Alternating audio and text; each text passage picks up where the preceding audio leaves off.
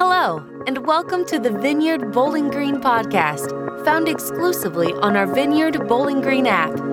We hope you enjoyed this week's message and look forward to seeing you this Sunday.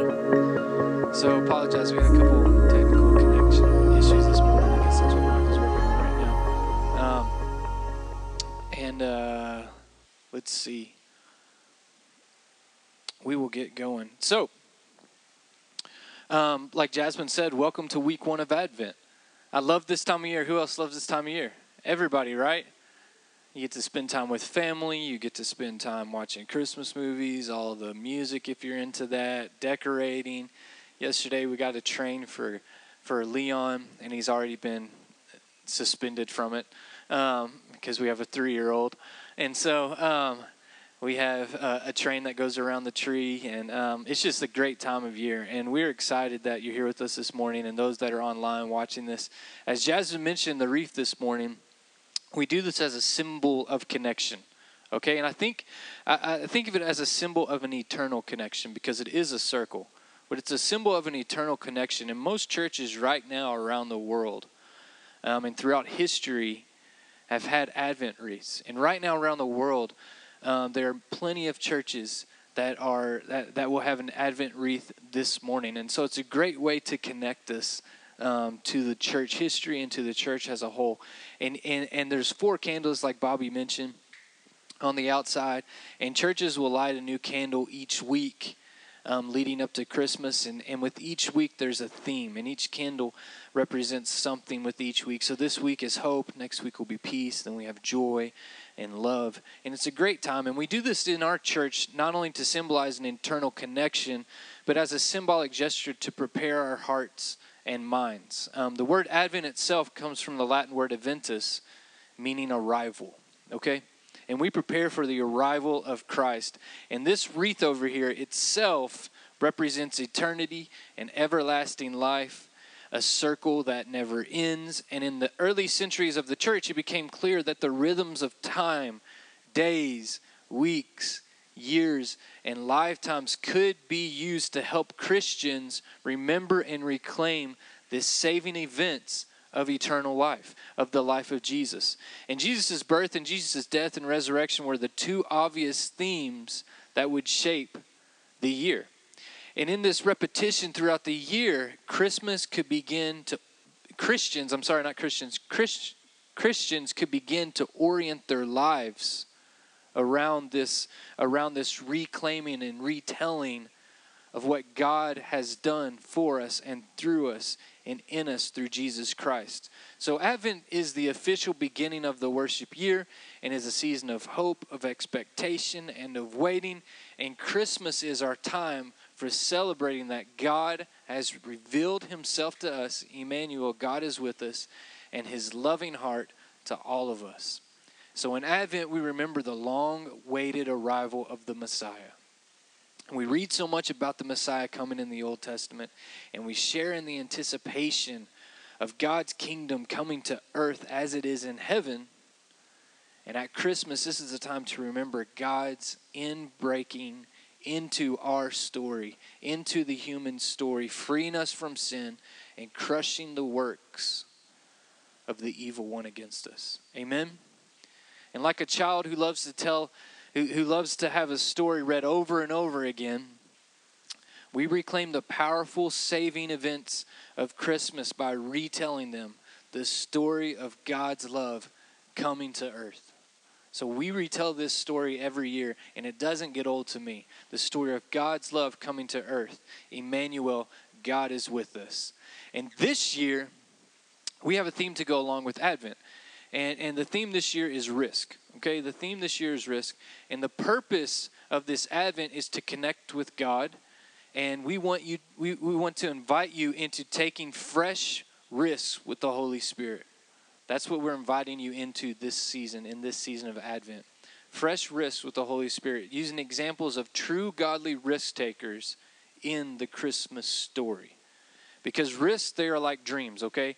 You have to believe in something in order to push yourself. And in the message from last week, we talked about what faith means. We kind of broke down what faith means. And we may say that we have faith or that we want more faith. And of course, that's everybody, right? We all do. But it's not until the moment we have to put that faith on the line with real actions of trust, with real actions of belief, and God's willingness to come through. That's when we see the kind of faith that actually will grow our soul. When we put something on the line and we say, God, we're expecting you to come through. We're trusting that you're going to come through. And the people we read about in the Christmas story had to put their faith into action. They absolutely had to put their faith into action. When God said his yes to the path in which Jesus would come to earth, he knew the future it would bring about. He knew the future it would bring about. And fulfilling his plan through willing yet normal, scared human beings, young human beings, seems to be the way that God wanted to do things. And God likes doing things that way, as we see in the Bible story. And the purpose of this message today is to help you connect with the overarching story of risk that flows through the scriptures. Imagine just for a minute the entire Christmas story. Imagine yourself in it just for a minute. The entire Christmas example as a great risk for everyone involved. Imagine those being family members. Imagine those being peers. Imagine the great risk. You know, would you be supportive or would you be like, I don't know about that?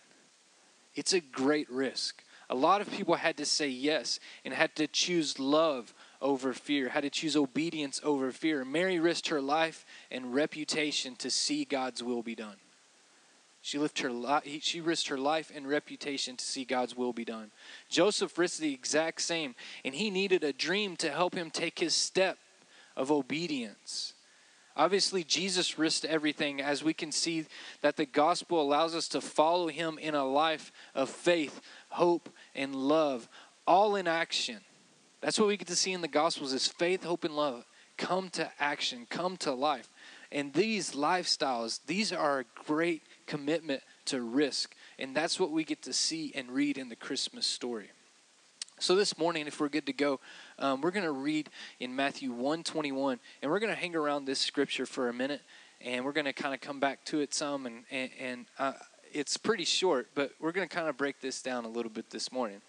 Matthew 1:21 says, she will give birth to a son, and you are to give him the name Jesus, because he will save his people from their sins. I'm going to read it again one more time. She will give birth to a son, and you are to give him the name Jesus, because he will save his people from their sins. So a few quick points this morning to think about.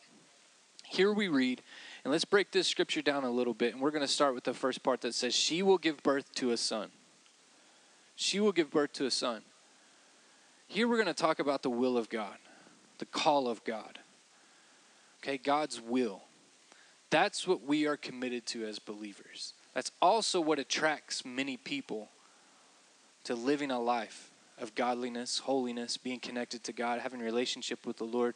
We want to be connected to do his will for our life. All of the things that draw us near to God, his love, his grace, his power, his compassion, those are all connected to the will of God as well. The will of God is for us to draw near to him and become more like him, and that is God's will. But there are many times when all of us become very willful, especially in a moment where we become very willful. And it can at times be hard to discern, but our will be done and my will be done, I'm hopefully not the only one that's been there, is ultimately not the request in which God honors our desires. My will be done, Lord. My will be done. Nor does it play a part in his bigger, more mysterious plans. So we read, she will give birth to a son, and that sets his will right there in motion. And with today being the first week of Advent, we can also find a connection of God's will and hope. God wants us to discover his will, his plan, and specific things he wants us to do. And not just for him, but it's usually tied to what we have passion for, what we have a love for. We've all been given the gift of life, and the gift of opportunity is presented to us each and every day. We have opportunities each day for worship, for prayer, for community, for connection, for creativity, for inspiration, for working hard. That's a big one. For sharing. And our participation each day includes us saying yes to the moments and the opportunities we have each day to step into the will of the Father. Every day is an opportunity. We just have to be present. We have to engage into the will of the Father. And I want to read a few scriptures that remind me to reflect on God's will for my life. We're going to kind of go through these in a row. And Alyssa, you should have those. Matthew 12:50. For whoever does the will of my Father in heaven is my brother and sister and mother. 1 John 2:17. And the world and its desires pass away, but whoever does the will of God lives forever. So we have those two scriptures reminding us that it's important. But why and how to me is almost more important in the context of the will of God. So 1 John 3:1-3, let's read these. See what great love the Father has lavished on us, that we should be called children of God. And that is what we are. The reason the world does not know us is that it did not know him. Dear friends, now we are children of God, and what we will be has not yet been made known. But we know that when Christ appears, we shall be like him, for we shall see him as he is. All who have this hope in him purify themselves just as he is pure. So as amazing as it sounds, what we see is that God's will is for us to become like him, to become his children, and to be made pure, to be made whole. And in Deuteronomy 10:12-13, it says this. And now Israel, what does the Lord your God ask of you but to fear the Lord your God, to walk in obedience to him, to love him, to serve the Lord your God with all your heart and all your soul, and to observe the Lord's commands and decrees that I am giving you today for your own good. You see, the Bible we have here is a gift to help us know and understand his will so we can become transformed to become like him. God's will is for us to become like him. But what happens when God's will conflicts with your will? What happens when God's will conflicts with your desires or with your opinions or with your ideas? First off, that's very normal. That's absolutely normal. In our relationship with God and our calling here on earth, it will sometimes conflict or seem at the time to conflict with what we absolutely think is best for ourselves or what we think is best for the church, for the kingdom of God, for our ministry, whatever it is, for our family. And this was absolutely normal. And we see this for, Jesus, he comes to earth and he shows us one of the more familiar examples of what it means to yield to God's will. Okay, we're gonna real quick go over a scripture and a conversation that Jesus had with God the Father whenever he said, nope, I don't want to do that. But he yields, he stops, and he allows God's will to take over when he says, Father, if it is your will, take the cup of suffering away from me. Jesus is about to be crucified, and he says, if it is your will, take this cup of suffering away from me.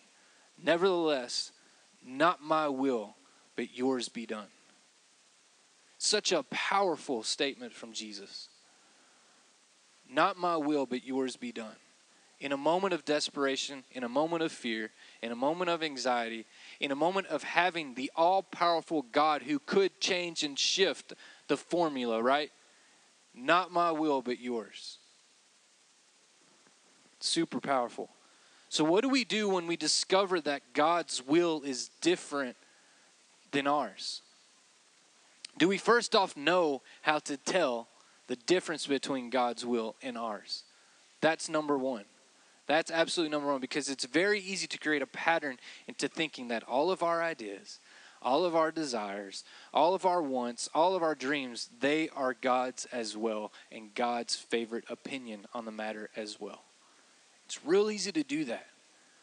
But here we see the will of Christ, the mind of Christ was to yield his way to the Father's. That's why I constantly pray, thy will be done on earth as it is in heaven. I'm reminding myself, I'm praying to the Lord, I'm giving myself to the Lord. Lord, help me discern what is mine and yours. Of course, some aspects of life are not so much questions of right or wrong as they are questions of wisdom in making the best choice. It's not necessarily, Lord, I need great wisdom. I need God's will to know whether to sin or not. That's pretty easy sometimes to figure out, right? It's usually not questions of right or wrong as they are questions of wisdom in making the best choices. Sometimes more than one choice can be made within God's will, but decisions like, what career should I choose? Pretty basic, right? What job should you pursue? Who should you marry? Where should you live? Bowling Green, Kentucky, amen? God gives us the principles that can help us make good choices in dealing with these types of questions, okay? We have to discern God's will for our lives. What is God's will for you? With your unique roles, with your unique talents, with what excites you, with your background, how can you discover how God wants to use you to serve and to use your gifts right now? Don't just think 15 years down the road, 5 years down the road when everything gets worked out, right? Think right now. How can we be present right now in our gifts, in our role? How can we serve people? How can you figure out what your role is in life right now? Because until you really try to tackle it and become more like Christ and find out what you're really called to be in the moment, it's really going to be hard to move to the next step. It's going to be really hard. Be excellent with where you're at right now. It's more than just finding out what you like to do, though, and where you best fit in. That's certainly part of it, but we have to know the seasons we are currently in, and how are we using the seasons we are currently in to grow. Sometimes it's going to be uncomfortable, and the season of life you're in may not be as great as other ones have been. But where are you at? Where are you growing? Where are you challenging yourself? How are you getting through it? Are you being passive or are you being aggressive? And you're saying, Lord, thy kingdom come, your will be done in my life right now, in this season that I'm in. We each currently have roles and we have responsibilities. Every single one of us. It doesn't matter what age you are. It doesn't matter where you're at in life. For example, I'm a husband, I'm a father, I'm employed at the fire department, I'm a pastor. And the Bible has much to say about each of these roles. The Bible has much to say about every single part of my life and each of my responsibilities. And by drawing near to Christ, by studying what God is saying about these responsibilities, we can put them into the right priority and take the steps, the proper steps to fulfill God's will in each area of my life. We can absolutely say, you know what, Lord, I want your will in my job. I want your will in my relationships. I want your will in my marriage. I want your will as a father, as a parent. And all of this is connected. All of this is connected to the Advent week 1 of hope. God's will is absolutely connected to hope. When we look at the will of God for our lives, we step into the realm of hope. When we look at God's will and God's desires and God's plans for our lives, we step into the realm of hope. God's desires for our lives also lives in the future, but it also lives right now in the realm of hope. And last week we talked about hope, and we read that hope is the anticipation of fulfillment, and we became very familiar with hope. And once we become very familiar with hope, we see that hope is absolutely risky. Hope is absolutely risky. And it does involve real dependence on God's will. Hope is very dependent on God's will. How you engage and participate with hope in your circumstances and things that are around you and going on, it is absolutely dependent on God's will. There are times that I've put my faith and my hope in something and it did not go my way. It absolutely didn't go my way, and I'm like, Lord, is this you? Is this me? What's the answer here? I've sat with people while they've cried because they've had dreams and desires ripped from them. Hope is absolutely dependent on God's will. Absolutely. Especially when things get tough. And we have to remind ourselves, whatever season we're in, that it's not about blaming God for this and well, I must have not been in God's will because it didn't go well. It's nothing like that. That's not what we're getting to. But where we are currently at, no matter what circumstance we are standing in and sitting in, alone or together with the family member, it doesn't matter. That in the moment we can find God's will in our participation for whatever season we're in. It's not about blaming. It's about saying, Lord, right now, what am I supposed to do? What is your will right now? So let's go back to the scripture, Matthew 1:21. Let's go back to that. It says, she will give birth to a son. And then it says, and you are to give him the name Jesus. So God's will starts the Christmas story. It starts the story of Christmas. God's will does. And the thing is we have freedom, right? And we have the freedom to draw and to draw near to Lord, and we have the desire to draw into God's will, but we also have the freedom to step away from God's will. Okay? And God knows this. So God brings in other people and other ways to show us the will of God. To show us the will of God. And to help us along in different seasons in our life. And here we see that God's will starts the Christmas story. She will give birth. But then the scripture follows up with, and you are to give him the name Jesus. So God, knowing that things could go sideways possibly for Mary and Joseph, invites two people to engage their sense of risk by giving them a prophetic name for their son. By giving them a prophetic name for their son. And then immediately after that relays the purpose, right? She will give birth to a son, and you are to give him the name Jesus because he will save his people from their sins. Because he will save his people from their sins. In this moment, the Father projects the wider goal that God's will accomplished for their people. In this moment, the Father projects the wider goal that God's will, what it will accomplish for God's people. And sometimes I think we need a bigger story to help us take that leap of faith. I think we need to be a part of something bigger than ourselves sometimes to take that great leap of faith. The hope for the world. Emmanuel, God is with us. And today, one of the greatest ways for God to be with us is by you and I responding to the will of God for our lives and taking the risk to see it fulfilled. Taking that risk to see it fulfilled. So I want to end with a real practical exercise this morning for y'all to take home. Or if you're at home watching this now or watching this later online, I want us to do a real practical exercise this week. And I'm going to hold you guys to it the best I can. It's homework, so you're not being graded on it. But when I get to heaven and you get to heaven, we'll ask Jesus if you did it or not. So, the Bible also talks about our individual talents and our spiritual gifts that God gives each of us. And God intends for us to use them to serve the church and to serve each other and to build the church up. And we see this in 1 Corinthians. But again, though, how can we know each gift that has been given to us? That's the question. How do we know the gifts that have been given to us? And so after asking God for help to see them, we can ask ourselves, what have I done well and enjoyed doing? Right? We can ask ourselves the basic questions. What have I done well? What have I enjoyed doing? And the only reason I preface that with saying, like, after asking God for help, oftentimes I've been there before. I've prayed that prayer 1,000 times growing up and still today.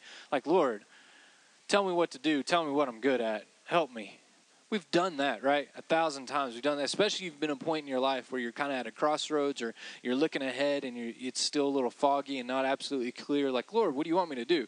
So I preface all that saying, after asking God for help, because that's usually our go-to, we then have to ask ourselves and reflect on ourselves and what our strengths are. What have I done well and enjoyed doing is a pretty basic question. What needs have I fulfilled for other people?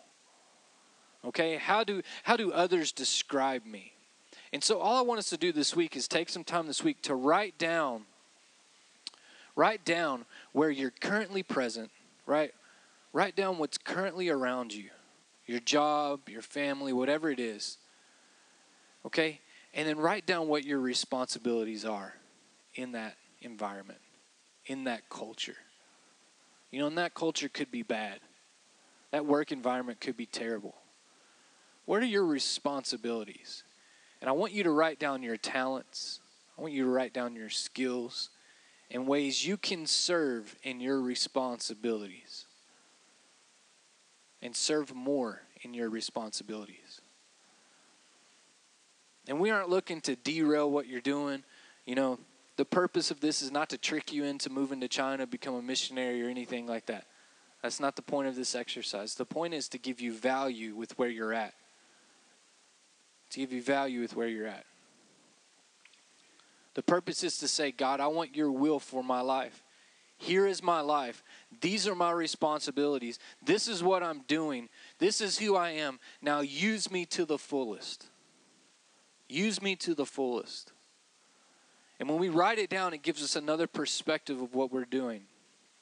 And I want us to go one more step further into thinking, all right, this is what I'm doing. I'm seeing what I'm doing. And now I want us to look a little further into that perspective and see what you're not doing. And see what you should be doing. See what you could be doing more of. Right? That's part of this exercise as well. And then I want to take it one step further. Once you write it down, I want you to show someone else who knows you well. And I want you to discuss it. Whether that's a spouse, a friend, a small group leader. I want you to take it further and show someone else who knows you well and discuss it. And this isn't any formula for success or anything like this. It's just to offer you a perspective and to value with where you're at now and to really apply yourself. And you can absolutely see something here. This perspective gives us a look at God, right? This is my life. This is where I am, God. May your will be done in this life. May your will be done in this life. And as you pray, God, look deeper into my responsibilities and look deeper in my life. You will be able to quickly see, and this is the good part about this, because you'll be able to quickly see that God is connected to you right now. And that you have access to God's will for your life and your situation right now. That it's not just all, well, I'll just wait and the future's better than it is now. No, right now you absolutely have an opportunity. You will be able to quickly see that God is connected to you right now and wants to take what you've been doing and make it something more. He wants to take where you're at, take what you've been doing and make it something more. This is about taking what you have, giving more value to it and giving it to God and saying it's yours. I yield to your will. I yield to your will. And then as you make this a practice and a priority, things in your life begin to change, right? Maybe not so much at first in the physical, but what actually changes your attitude, your perspective, your sense of significance will change. Your insecurities will feel a little bit less, right? You will be able to have this overflowing of God's love and identity that will bring you this, will bring you this contagious hope with wherever you go.